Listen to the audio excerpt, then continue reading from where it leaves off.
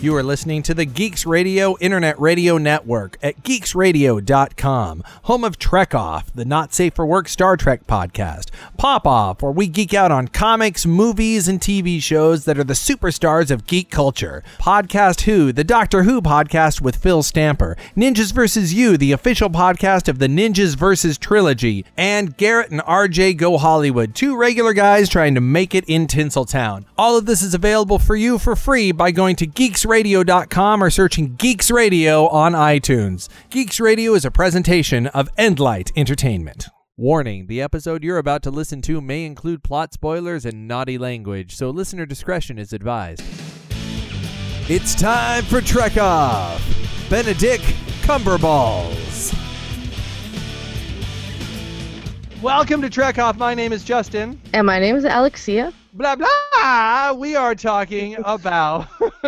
It's going to be how we start every time. People are going to be, they don't even know what episode it is because it's always going to start with blah, blah. Okay. And today we're talking about the original series, Season 1, Part 2, as we continue our journey through. But before we do that, I went on a date!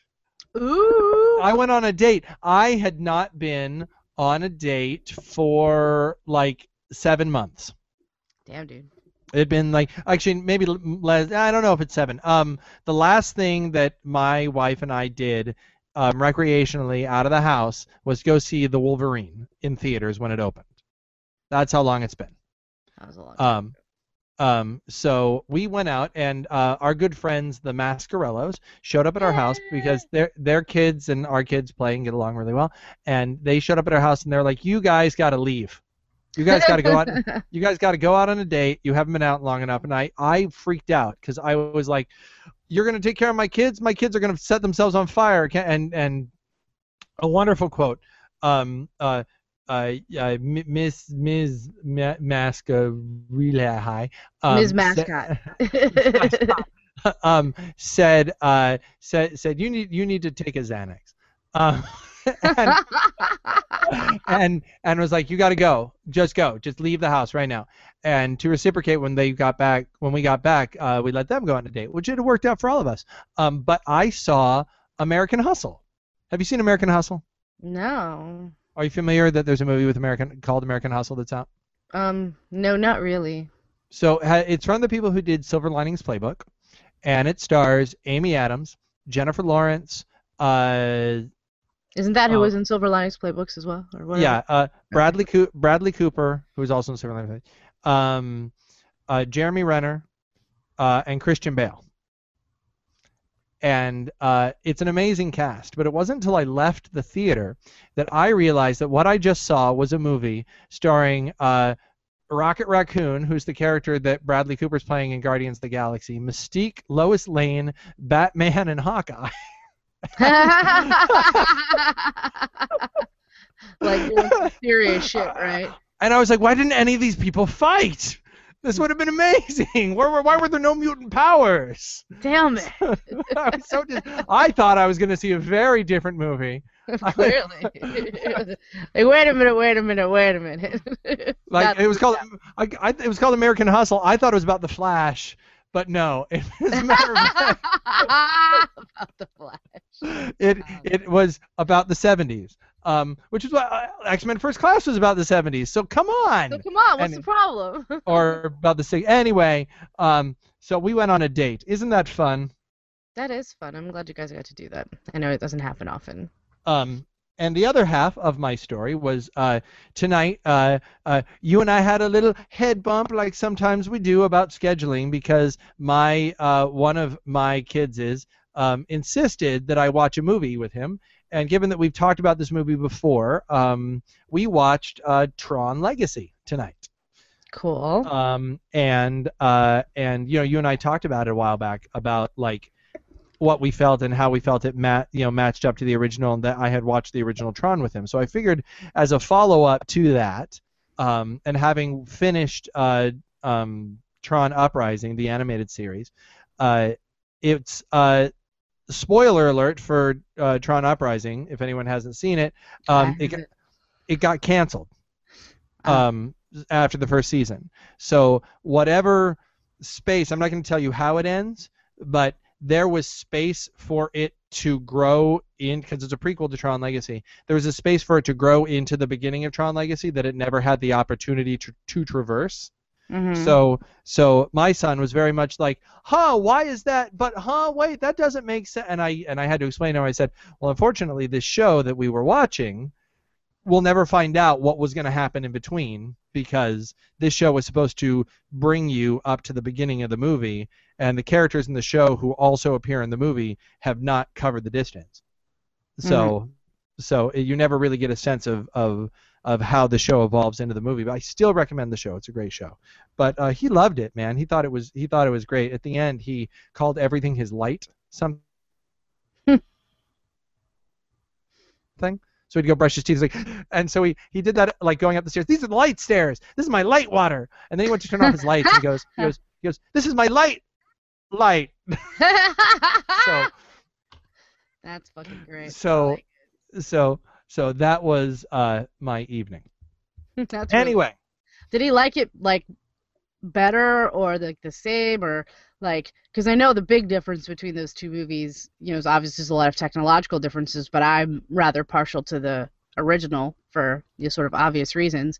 I just wonder what it's like for someone who doesn't have that, or if he does have that, I am partial to the second one better than the first one, but I think the reason is like I said when we last talked, I had not seen the first one prior to seeing the second one. So especially having seen Uprising, the world of the second one is the world in which he was not only invested from the first movie, but like he had invested, it's like 13 40-minute episodes, so he had invested hours and hours and hours of time getting into the world of the second one. So yeah, I think the second one is much more his speed, not because of the effects, which he's strangely unaffected by the difference in effects. But like he doesn't even recognize it was a frisbee on their backs. He's just like, oh, the discs in the first one, they had spirals. Like that's about as far as it went. That's cute. I like that. How was to take a quote from one of my other favorite podcasts? How was your geek week? What did you do geeky this week? Me?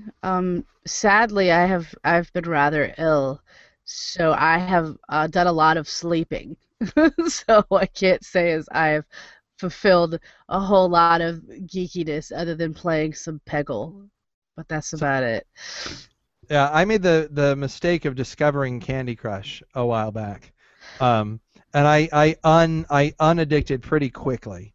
But for a while, yeah, I got a little more into it than maybe I was comfortable with.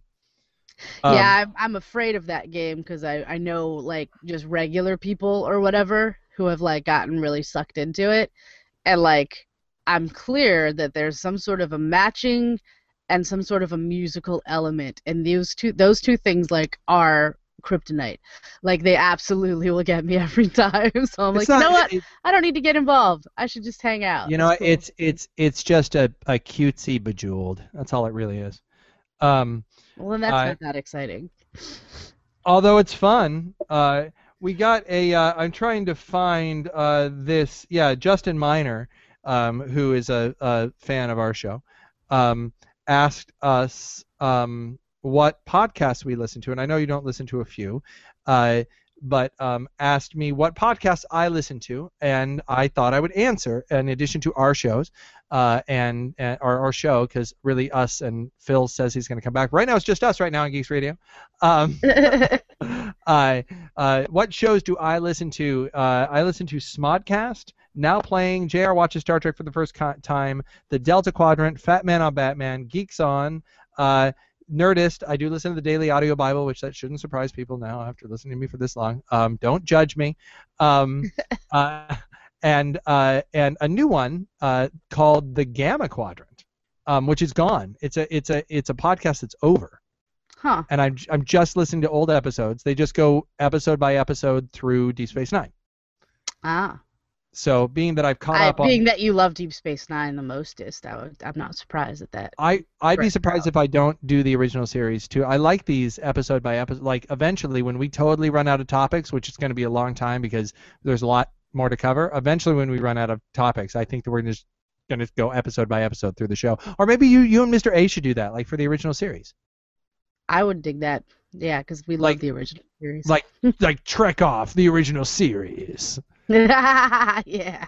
You know, and yeah. Anyway, we could totally do that. It's cute, like when we watch it, like because we watch it frequently. Like it's sort of a go-to, especially when I'm not feeling well or I'm like sad or whatever. It's like I know what you need, and like the wonderful husband that he is, he will turn on Star Trek the original series, and everything will be better. And like it's funny because maybe 30 seconds in, I'll be like really excited because I already know what episode it is, and I'll be like, "Do you realize? Do you know which episode it is?" And he's like, "No, babe, I don't." And I'm like, "Oh, it's so good." And then when he realizes and he gets all excited, he's like, "Oh, is it the mirror one?" I was like, "Yes, it is." It's fun. Would you have the bandwidth to do another show? Like, do you think you'd do it? I don't know. I mean, I think at this point he's sort of started his new job and stuff, so we'd have to see how that sort of pans out, and maybe. Certainly, listeners, don't pressure her.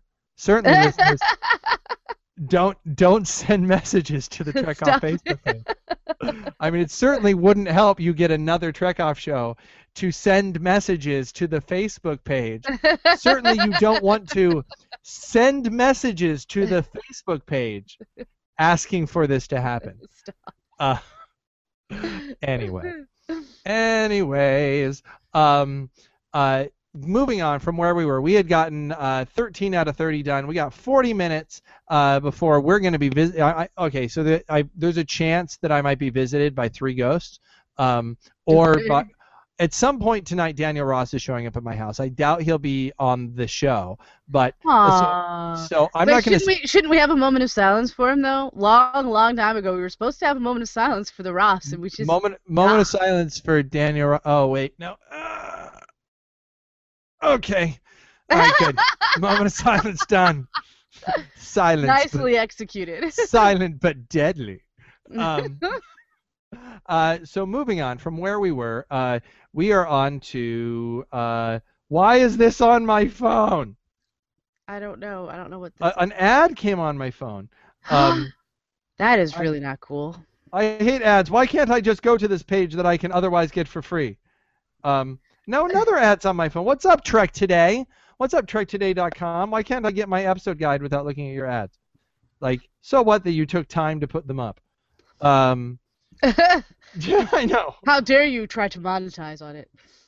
All right, so, oops, this is one we've already done. Oh, wow, I thought we were further back than we were. So, talk amongst yourself. Go. What? Alexia, I have to find the right episode on my guide. Go. 5 minutes go. Okay, 5 minutes go. On what exactly? Oh, I know. Okay, good. I found it. Okay. Awesome. This episode is, it's a good one. Here we go. They all are. Hello. Episode 114, original air date January 5th, 1967. Story by Oliver Crawford. Teleplay by Oliver Crawford and Esbar David. Directed by Robert Gist. The name of the episode is The Galileo 7. An away mission led by Spock falls victim to a disastrous crash on a hostile planet where Spock and McCoy fight over the ineffectuality of his strictly logical approach to the situation. Oh, yeah. Whoa, man. So give me your thoughts first, man. This is just such a great episode because I feel like we see how exemplary he is, like as a first officer, and the times when we've sort of seen him have to take captain duties on because Kirk is otherwise engaged. Like, he fucking handles that shit. So like there's that part of you, like, of course, because he is so good, he's like, they talk about it all the time, even begrudgingly, Bones, like, he's the best first officer in all Starfleet. So like you wonder, like, why doesn't he just be captain? Like, why hasn't he sort of done that yet? And it's like glaringly sort of obvious when you watch this episode why. Like, because he doesn't, like, when he focuses so much on being, Vulcan and logical, like that doesn't get people in your corner. Like, that might get Vulcans in your corner, but like people, we're fucking emotional creatures. Like, we don't work that way. And like when he behaves, just as he is, like, people don't like it. they, like you're a robot, like we can't leave somebody behind. We have to bury this guy. And it's like, on the one hand, I totally see where he's coming from. It's like, are you guys serious? There are these, big, giant motherfuckers out there with like throwing spears and shit that could like kill you, and you're concerned about going out there and burying this guy? Like, I get that it sucks that we can't bury him, but like, we need to just leave or whatever. Like, we need to stay in the shuttlecraft safely until Scotty figures out a way to power this thing and we can get the fuck out of here. Like, and meanwhile, dump all the weight we can so we have the best chance of leaving as possible. And like, one of y'all might have to stay behind. Like, it's a fucked up situation that they're in, and his being sort of dispassionate about it just sort of bites him in the ass all the way through the episode until the very end, when he just does something completely and utterly human. Like, and he can't even try and explain that shit away. Like, he bold-facedly is just like, yeah, no, it was an act of desperation. There was no hope, and I did it anyway. And then they were all kind of like, all of a sudden, everybody's like, dude, that's awesome. Well, I mean, it's what got them saved, Well, it's a trick that they play a lot, and I don't mind that they play it as much as they do. They did it with Data all the time too, which was, and they make fun of it actually in the Honest Movie trailer for the new Star Trek, that they just love to make Spock do emotional things. They love doing it. It's the card they always play. Like when Spock is logical. It's a great card, man. I know it works. No, it works. And what I like about it, and I've said this about specifically about the Next Gen episode, The Inner Light, they're the kind of shows that you can't find anywhere but Star Trek. And where else could you have a show where you're debating whether or not a purely logical point of view is like that's something that could kind of pertain to us as humans, but you're not going to find it, like you're not going to find, like at the time, that's not going to be on I Love Lucy. You know what I mean? Yeah. Like, you're not going to find that on, there's not going to be a discussion about whether or not you could live better through emotion or through logic. I mean, that's underneath everything, and those are some deep fucking philosophical questions that are being asked. Especially and I love that they. All right, here we go. Episode number 115, air date February 2nd, 1967. Story by Don M. Mankiewicz, directed by Mark Daniels. The name of the episode is Court Martial.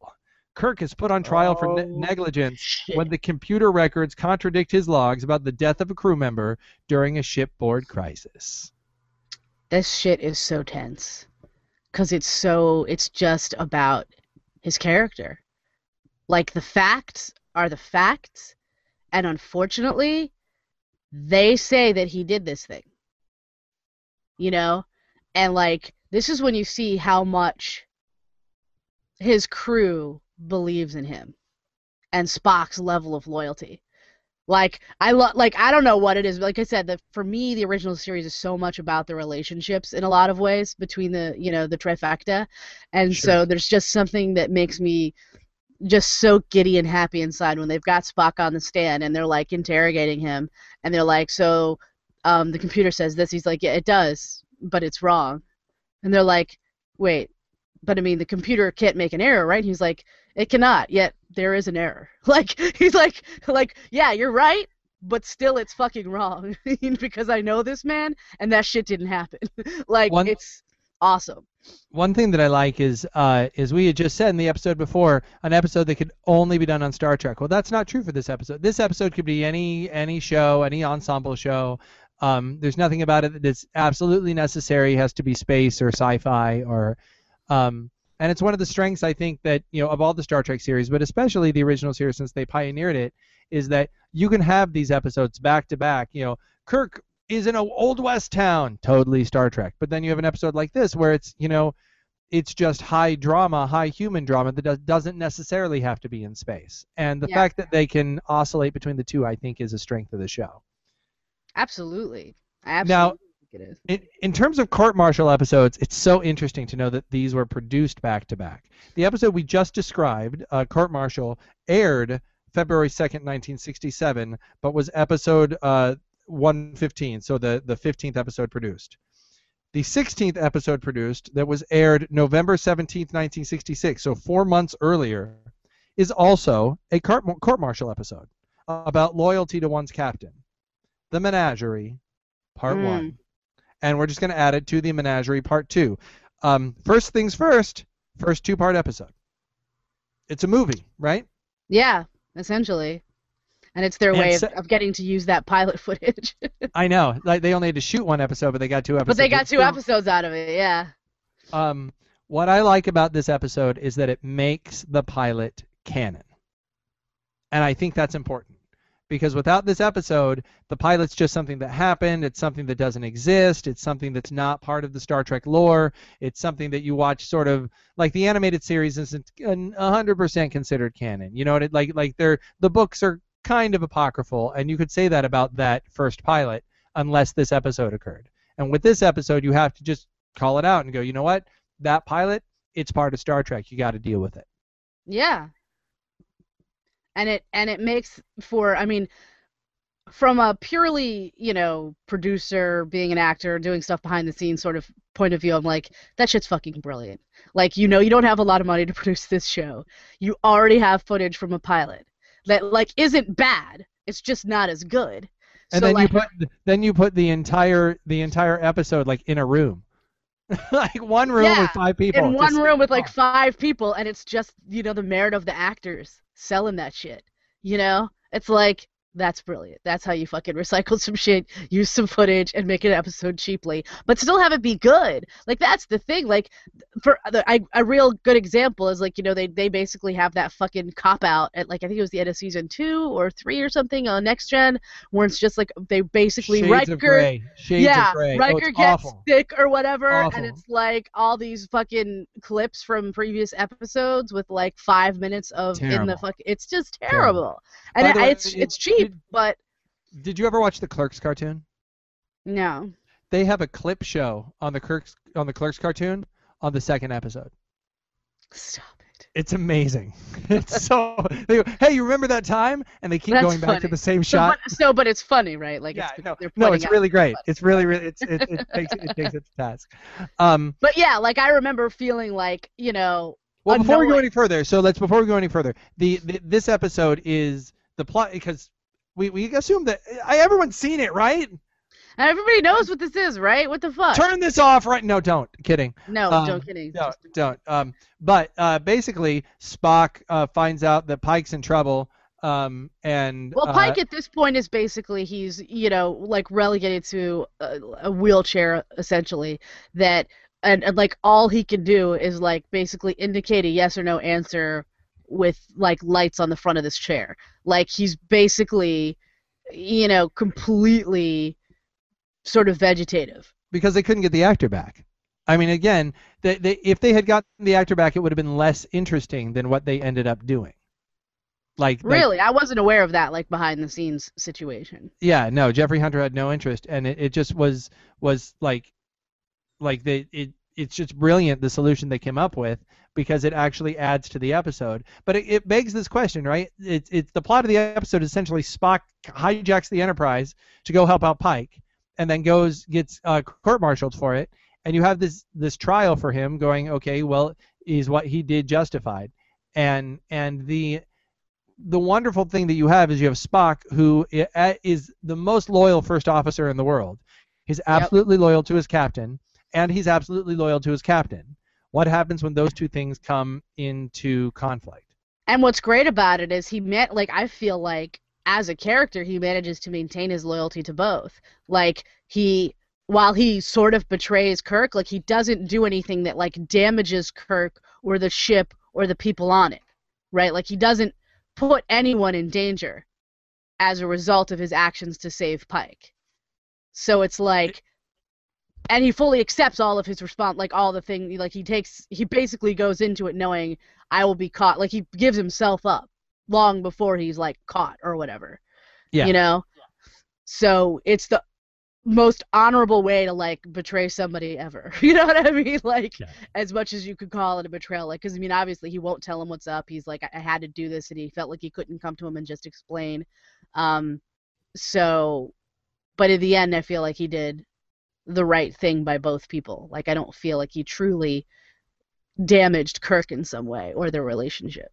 I would say that if you're watching the original series, and you're only allowed to watch 5 episodes. Like if you're like, I love Next Gen, but I don't know if I want to see the original series, what should I watch? I would put this episode as one of the top ones to watch, because I think this episode, while it's a little sci-fi-ish, and it's not going to convert a non-sci-fi fan like the way that, let's say, City on the Edge of Forever would, what it is going to do is going to take a Star Trek fan and go, here, this is essentially the pilot and the original series. It tells you what you need to know about the characters. It's interesting, and it's full of just Trek history. And watch this one. So this is like one of my favorites. It's a damn good one. It's a damn good 2-parter. It's a good opener if somebody is, like you said, just sort of not sure about it. Like, that's a good one to show them. The next episode aired and again, we're not doing original air date, we're doing production order. Episode 118, which is the 18th episode, aired December 29th, 1966, written by Theodore Sturgeon, directed by Robert Spar. The name of the episode is Shore Leave. The crew takes crew takes shore leave on an idyllic planet when people's fantasies begin to come true, deadly as well as benign. Kirk must evade his own demons to solve the mystery. What's the mystery, Alexia? Shall I give it away? Spoiler alert for a show that came out 47 years ago. So it turns out that this is actually like a pleasure planet of a rather advanced race, where they essentially can, scan your thoughts and like make that stuff real for you, so that you could, as long as you're like careful or whatever, as long as you know what's going on, it should be all right. Like, and this, what's great about this episode is it's so fun. And then all of a sudden McCoy gets killed. And you're like, what the fuck just happened? Like, I remember just like losing it. Like, cause you're all, up until then, it's, it's funny, it's quirky. He's seeing Alice in Wonderland and the fucking White Rabbit. And, Kirk is seeing some, kid that he went to school with and, Starfleet with that's kind of a bully, and some chick that he's totally like, got the hots for or whatever. Named everyone, right? Like some random named chick that he like, had to leave at some point. So he's like, I think I'll hang out. And, you've got princesses and knights, but, like, all of a sudden, shit just goes sideways when this knight skewers and kills McCoy. And you're like, no! Like, you're, like, I don't know about anybody else, but, like, my mind, like, rejected wholesheartedly. Was like, no! You can't, no! do you find that watching old shows, that like, again, of course I know that McCoy lives, but even if there was another character, I just get this sense that they didn't kill off main characters on shows all that often in the past. You know that I don't mind that. I actually kind of like it sometimes. I feel like it adds an air of danger. I think the greatest thing Next Gen ever did was kill off Tasha Yar, because for the entire rest of the show, if someone's in danger, you go, oh, they'll never kill them off, but you always in the back of your head go, they killed Tasha. You don't know. It could happen. So when Picard's kidnapped by the Borg, you're like, oh, they could totally do it. They could totally do it. And you start speculating, what if Riker was captain? What if this happened? Like it's like you have to accept that as a fact. But watching old 60s shows, I just don't think it happened that often. Although I haven't watched a lot of 60s television. Well, that's what I'm saying. I hadn't like, this is pretty much the 60s television I've watched. So like, and for me, it wasn't like I think you think that, right? And a lot of the times, it's usually McCoy saying, bending over random crewmen saying he's dead, Jim. You know what I mean? So I think for me that was what was so shocking about it. Was like, I'm dead, Jim. Yeah, like it was him. And they were like, and it was just like, it's over. And I was like, no, y'all better figure this the fuck out. Like, I don't care what you gotta do. I don't care if we gotta make a clone and it's just as good as McCoy was, but you better fucking sci-fi your way out of this shit, because this is not fine. Oh, I've been next to you when you thought a beloved main character died. It was an intense situation. Alexi doesn't take it very well at all. Thank goodness he only stayed dead for 3 minutes. For 3 minutes, because it's about all I could handle. What a fucking cop-out, JJ. Come on, man. Do it or don't do it. Shit or get off the pot. Don't do that. No. 3 minutes was enough. Stop it. No, or don't do it. But don't give me super blood. That's fine with me, too. I'm fine with super blood. I'm fine with fucking triple blood. I don't give a fuck what it is, but you better not kill somebody that I love that much. You're not really fine with it, are you? I am fine with it. I'm not fine with him dead. But and I know I couldn't go through what I had to go through when Spock died. I couldn't do it again, man. Yeah, I told you, I can't even watch those two. I have to watch 3 right after 2. I cannot. I remember. I cannot. It's one movie. It's one movie. That's awesome. See, I can just... Am I on speaker? I can hear myself. Why can I hear myself? No, I don't know. Weird. Stop digging, dog. I have an amazing voice. Hello. Oh, yeah. Hi. Coming up next is Michael Bolton, followed by Ass Pie. I love Ass Pie. Aren't you a fan of Ass Pie? Everyone loves Ass Pie. Don't know what that is. 97.1. No. Okay, so I used to always listen to that fucking station. Did you listen to Love Songs at night? I did. I did. So okay. So we all live in Washington D.C. and there's a soft rock radio station that played poppy soft rock all day, but at night, and they still do this, it's all love songs and dedications. And dedications. And you know me, I'm such a romantic. Did you ever call in a dedication or get one called in to you? No. I did for a girl that I was just starting to crush on. You know, you're in that phase of relationship where you're just starting to crush on one another. So we were just starting to, and like I called it in, and like afterwards she was like, "What? No." Like she was not okay with it. She didn't like it. What the fuck is wrong with her, man? I think it was a little. Right. I think it was a little early. I think it was like I fall in love. I'm like, I love you.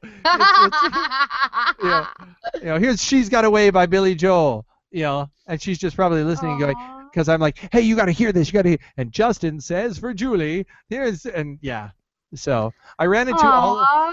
I think that's really sweet though, and I feel like the difference between. I mean, if you guys were both vibing, I don't get that. Like, I feel like a lot of times, it was early in the vibe cycle. Still, you know what? I mean, Mr. A told me he loved me way early in the cycle. Like, well, I told to take it back because he was afraid because he was told my wife I said that too soon.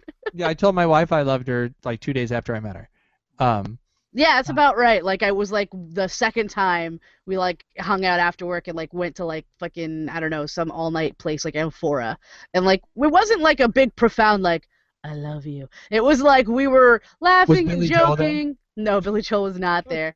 And then and all of a sudden he was just like laughing and he said, "I love you," and I was like, huh? Like I stopped in my tracks. And then he was like, I mean, you know what I mean? Like olive juice. I love olive juice. Olive juice. Olive juice is what I mean. If only I could have some olive juice. Olive juice. Then he has to commit to it, and he takes you to the store, and he gets like a jar full of olives. He starts drinking the juice. See, glub glub glub. Ah! Of course, he's eating dill pickle chips. What? I know. Fuck? He's a weird bird. I love him so much. But on the other hand, things he eats. Enough people eat dill pickle chips that they make them. Yeah, I don't. So it's not that weird. But and I also for Christmas I got him Sriracha popcorn. Well, it's your fault then. You're enabling him. You're a weird food enabler. I know. I just know how much he loves it. He puts that stupid Sriracha shit on everything. It's ridiculous. Episode 119. Oh, you're gonna love this. January 12th, 1967, written by Paul Schneider, directed by Don McDougall, The Squire of Gothos. Oh, you know what's great is this is the same guy who plays the Klingon, as they say it, in Trouble with Tribbles. He plays the main Klingon. Yeah. Isn't that Koloth? I think that's Koloth or Kang. It's Kang in the Trouble with Tribbles. Nope. No. Who is it? I don't know what his name is. I can't remember right now, honestly. But I know that it's the Squire of Gothos. It's the same guy. Mr. A, can you look up William Campbell? Look up William Campbell, babe. William Campbell. Just do it. Come on. Please.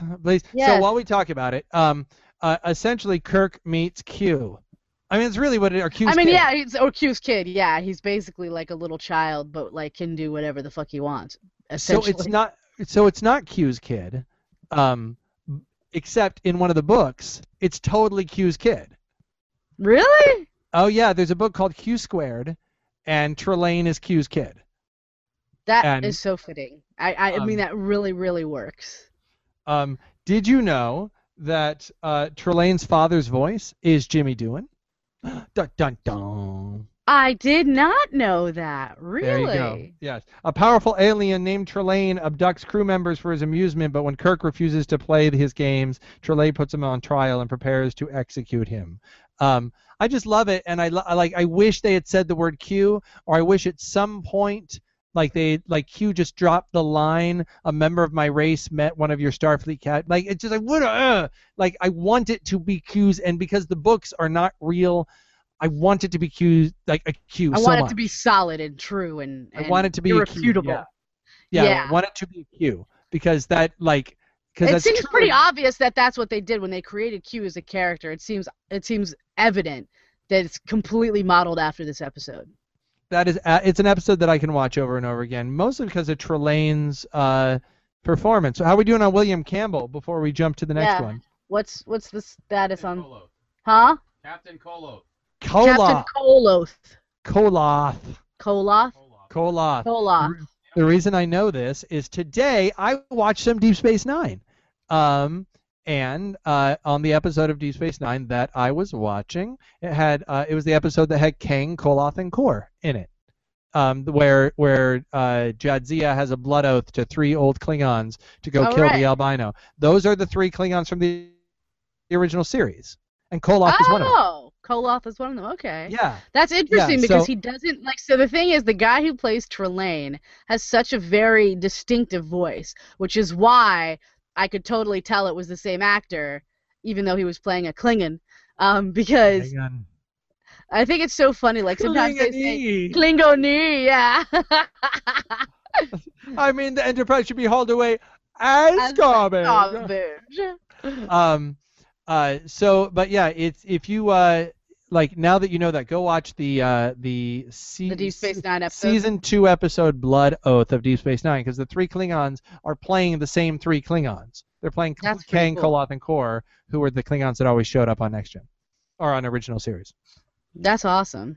I might do that when I finish it again. Next episode. Original air date, January 19th, 1967. 20th episode produced, episode 120. Story by Frederick Brown, teleplay by Gene L. Kuhn, a name that there appears a lot, directed by Joseph Pevney. The episode name is Arena. When the Enterprise encroaches on alien space in pursuit of a ship that apparently helped to destroy a Federation outpost, Kirk finds himself as the leader. Yeah, it's the Gorn. Here's the thing. Don't kill the Gorn. It's a test. It's a test. It's not a test, though. I think he could have killed the Gorn, and they would have been set free, and the Gorn on the other ship would have been killed. It wasn't a test, but like it turned into it wound up essentially speaking volumes about us as a race. Well, I just say it's a test because that's what the Honest Movie trailer tells me to say about the Gorn, is that it's a test. Stop. But it's a test, evidently. Now I can't get past it. Stop. I can't. And the thing is that I know people say this is an amazing episode. Don't you see how amazing this episode is? It's awesome, dude. And it's also amazingly campy. And people love it for its campiness too. People love the campiness, people love the drama, and I can't do both. This is what I'm going to say, because I've watched some of the old Doctor Who, and I love that too, actually. I can't watch it. But like, this is what I'm talking. Like, the Gorn, like, he looks fucking fantastic. Like, you think about when this was done, and like that poor motherfucker. You ignore the way he looks. That's true. Stop it. That poor motherfucker cannot see a thing. I'm sure of it, like, from an actor standpoint, and like, he can barely fucking move in whatever it is they have him in, but like, he looks like a big lizard dude. I'm sorry. Like, they did not even come close to making aliens look like that in any of the other stuff at that time. Like, and this fucking little TV show, this little Star Trek, they got this guy who looks like a big, scary, toothy lizard dude. Like, dude, whatever. You mean that wasn't makeup? Stop it. Stop. It's fucking that episode is awesome, and the gore noises make me so happy in my heart place. It's tomatoes. It's tomatoes. Did you ever see, what was it called? Paul? Did you ever see the movie Paul? Yes. And where they go and they reenact the gore? With you were with me. Nuh-uh. Yeah, no, it was for my birthday. You and me and Pete, yeah, we all went out to see Paul. Yes, I don't think so, because I'm pretty sure I saw Paul, like, not in the theater. No, I think we all saw, I think so.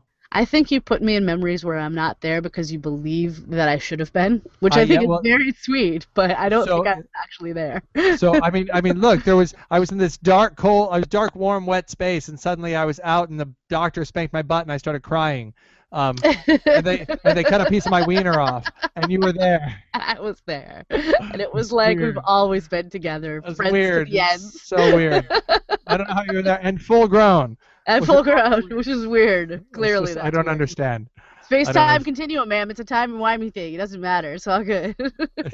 Oh, don't get me started on that episode. Catch up on Doctor Who so you and I can lament the Christmas special that just came out.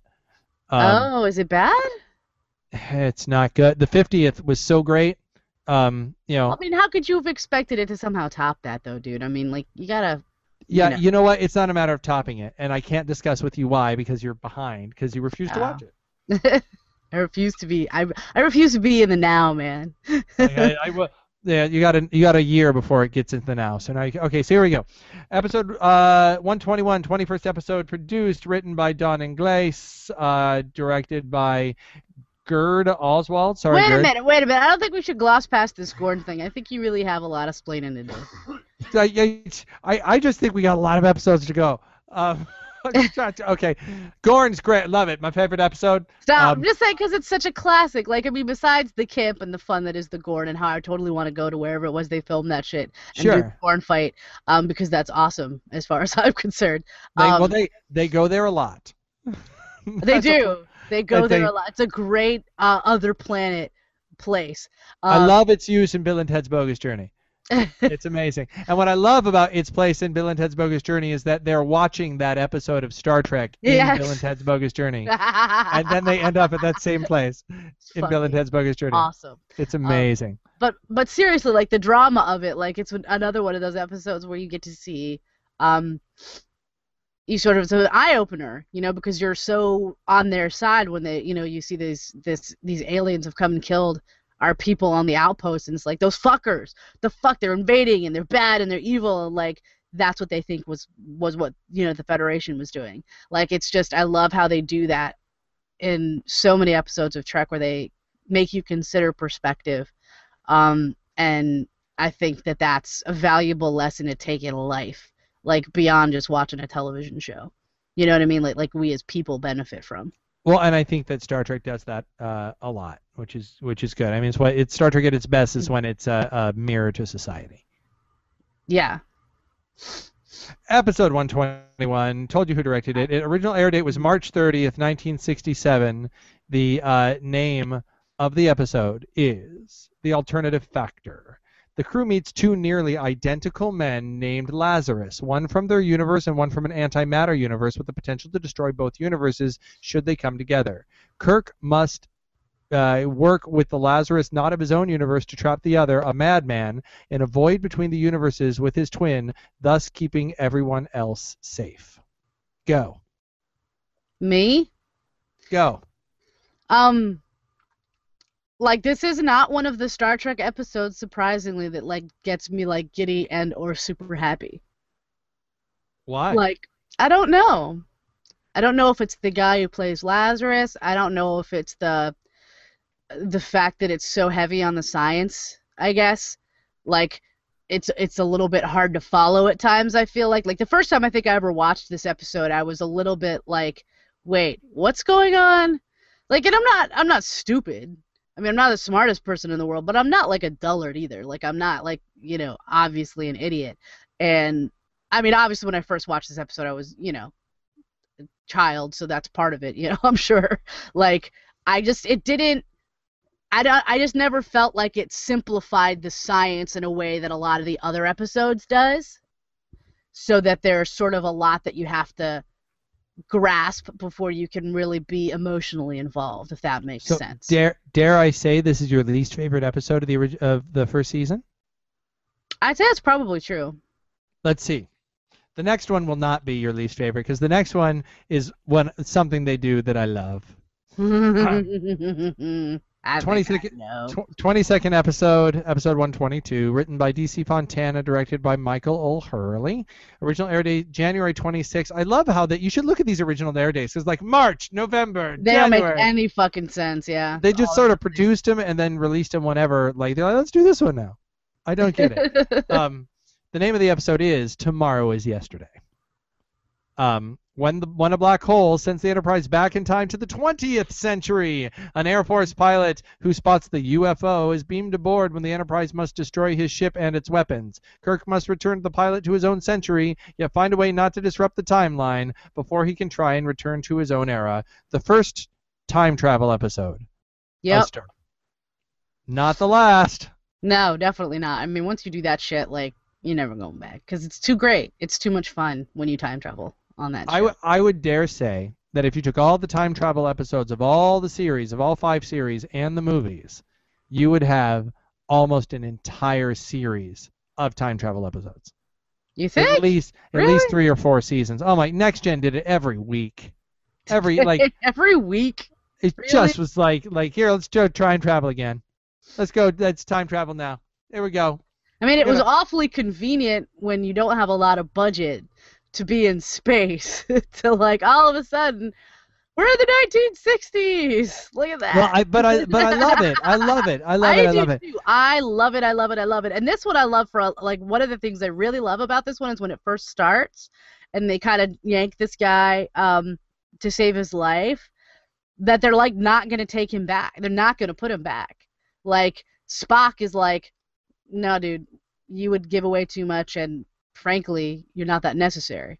Like, because the guy's like, what about my life? What about me? And he's like, you know, Captain, he doesn't really do anything. It's not important. Like, you know, because people have. That's that's always been my Star Trek 4 question, and also the question from that Max Headroom episode of Next Gen where Matt Frewer, like, ends up stuck in the 24th century. Like, is it too big? Like, Star Trek seems to say, if you're from the past and you get caught in the future, most of the time you're not that important. There is no butterfly effect. You're like, worlds are not going to be shattered by your absence.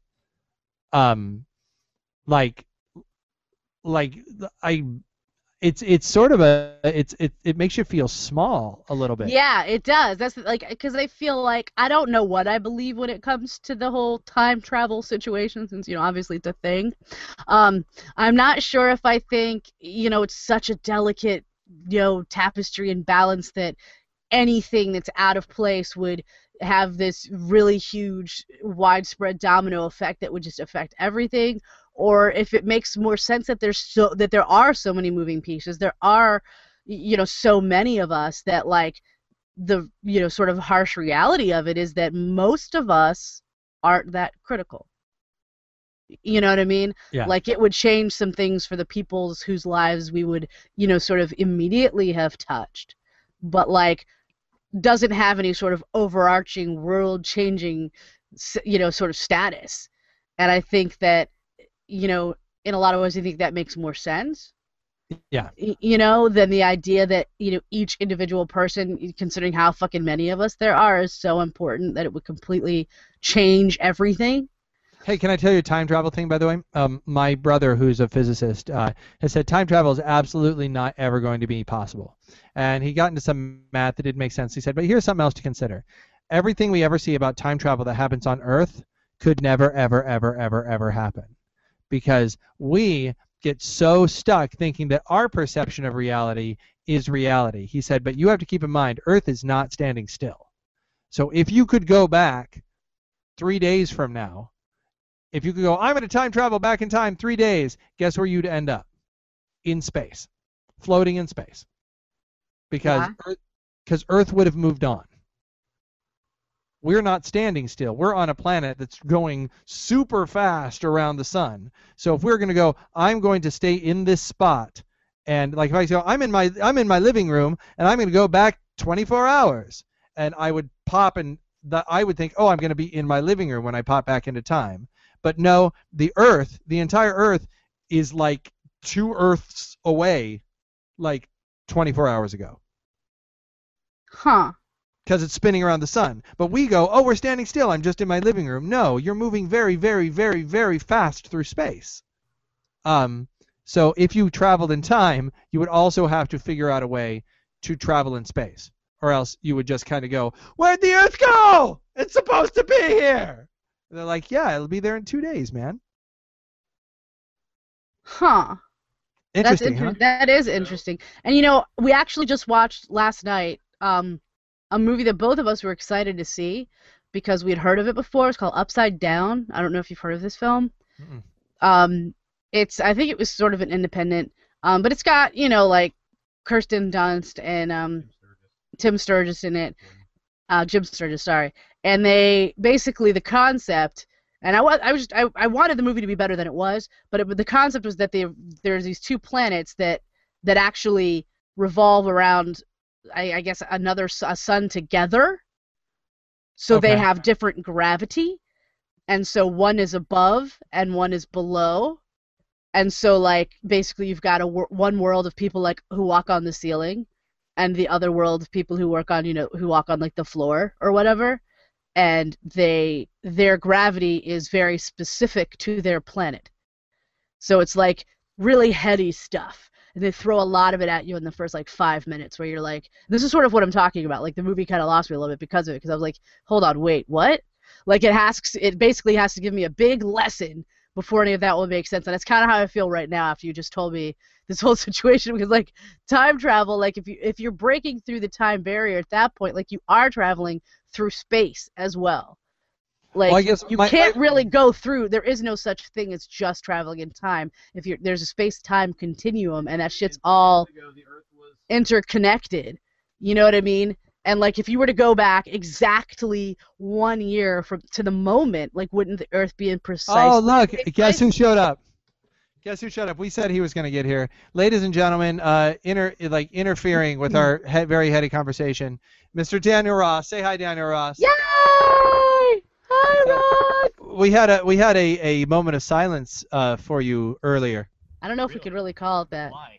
We used to do it. So early you remember on in the back podcast. in the day we were doing the moment of Ross? He can't hear you. He can only hear me. Well, fuck that shit then. Here, I have a feeling I know what she's saying anyway. So yeah, we used to do this moment of silence for your benefit. Well, thank you. I appreciated that. So very much. Which clearly this means that we're running later than we intended to go. This is what happens when we talk about the awesomeness that is the original series. Well, I know he showed up like 45 seconds early, which I was just like, yeah, we totally could be fine for a long time, because he won't get here till like 10:45, and this is the day he decides to show up. He's gonna cut my head off with a sword. There can be only one. That's his big. All right, so yeah, visual jokes for you listening. Ross is beating me up with a foam sword. Yes, it's pretty awesome, for the record, in case anyone wants to know. Well, what I think that this ends up meaning is we're going to have to do a 3rd episode on the first season of the original series, our first 3-parter. Oh, shit. Because guess what? The original series, season 1, and I didn't realize this until I looked at the episode guide today, had 30 episodes. Because it's awesome. So we still have 1, 2, 3, 4, 5, 6, 7, 8, 9 left. We are 7 left. So like, it's amazing when you think that by the time we get to Enterprise, we have like 22 episodes, and I think the last 2 seasons was like 18 apiece. That they managed to do 30 in that first year, and just the quality you're saying is like here are the ones that we've done so far. We have done The Cage, Where No Man Has Gone Before, The Carbonite Maneuver, Mud's Women, The Enemy Within, The Man Trap, The Naked Time, Charlie X, Balance of Terror, What Are Little Girls Made Of, Dagger of the Mind, Miri, The Conscience of the King, Galileo 7, Court Martial, Menagerie 1, Menagerie 2, Shore Leave, The Squire of Gothos, Arena, The Alternative Factor, Tomorrow is Day. That is just phenomenal. Like you could go end the season here and you're great. But you know what you would miss? The Return of the Archons, A Taste of Armageddon, Space Seed. This side, which by the way, that's the other reason that we can't really like do it all tonight, because we'll spend 35 minutes on Space Seed. Just on Space Seed, man, because it's so good. This Side of Paradise, The Devil in the Dark, Errand of Mercy, The City on the Edge of Forever. Oh yeah. And Operation Annihilate. So the two best, what people consider to be the best episodes of the original series, except for maybe The Trouble with Tribbles, are coming in the next 7 episodes. So clearly, let's not rush it. Let's give it its due. Yeah, man. And we touch on we got into sci-fi, we got into our geek weeks, we got it it's been, we hit way more and we stayed pretty on task, for us. You know what I mean? That's the thing. We're not that good at that, but we were pretty on task, I would say. Yeah, that's incredible. Well, hey, listen, I've enjoyed this. We're going to see you soon. I'm glad we're doing this on a regular basis. We're not going to make you wait forever like we used to do. We're back. We're in force. This is the original series. This is Trek Off. My name is Justin. And my name is Alexia. Trek Off. Bitches! Trek Off, bitches! Bye-bye.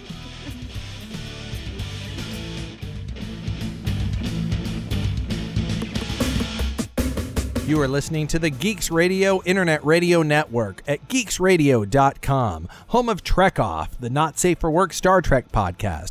Pop Off, where we geek out on comics, movies, and TV shows that are the superstars of geek culture. Podcast Who, the Doctor Who podcast with Phil Stamper. Ninjas vs. You, the official podcast of the Ninjas vs. Trilogy. And Garrett and RJ Go Hollywood, two regular guys trying to make it in Tinseltown. All of this is available for you for free by going to geeksradio.com or searching Geeks Radio on iTunes. Geeks Radio is a presentation of Endlight Entertainment.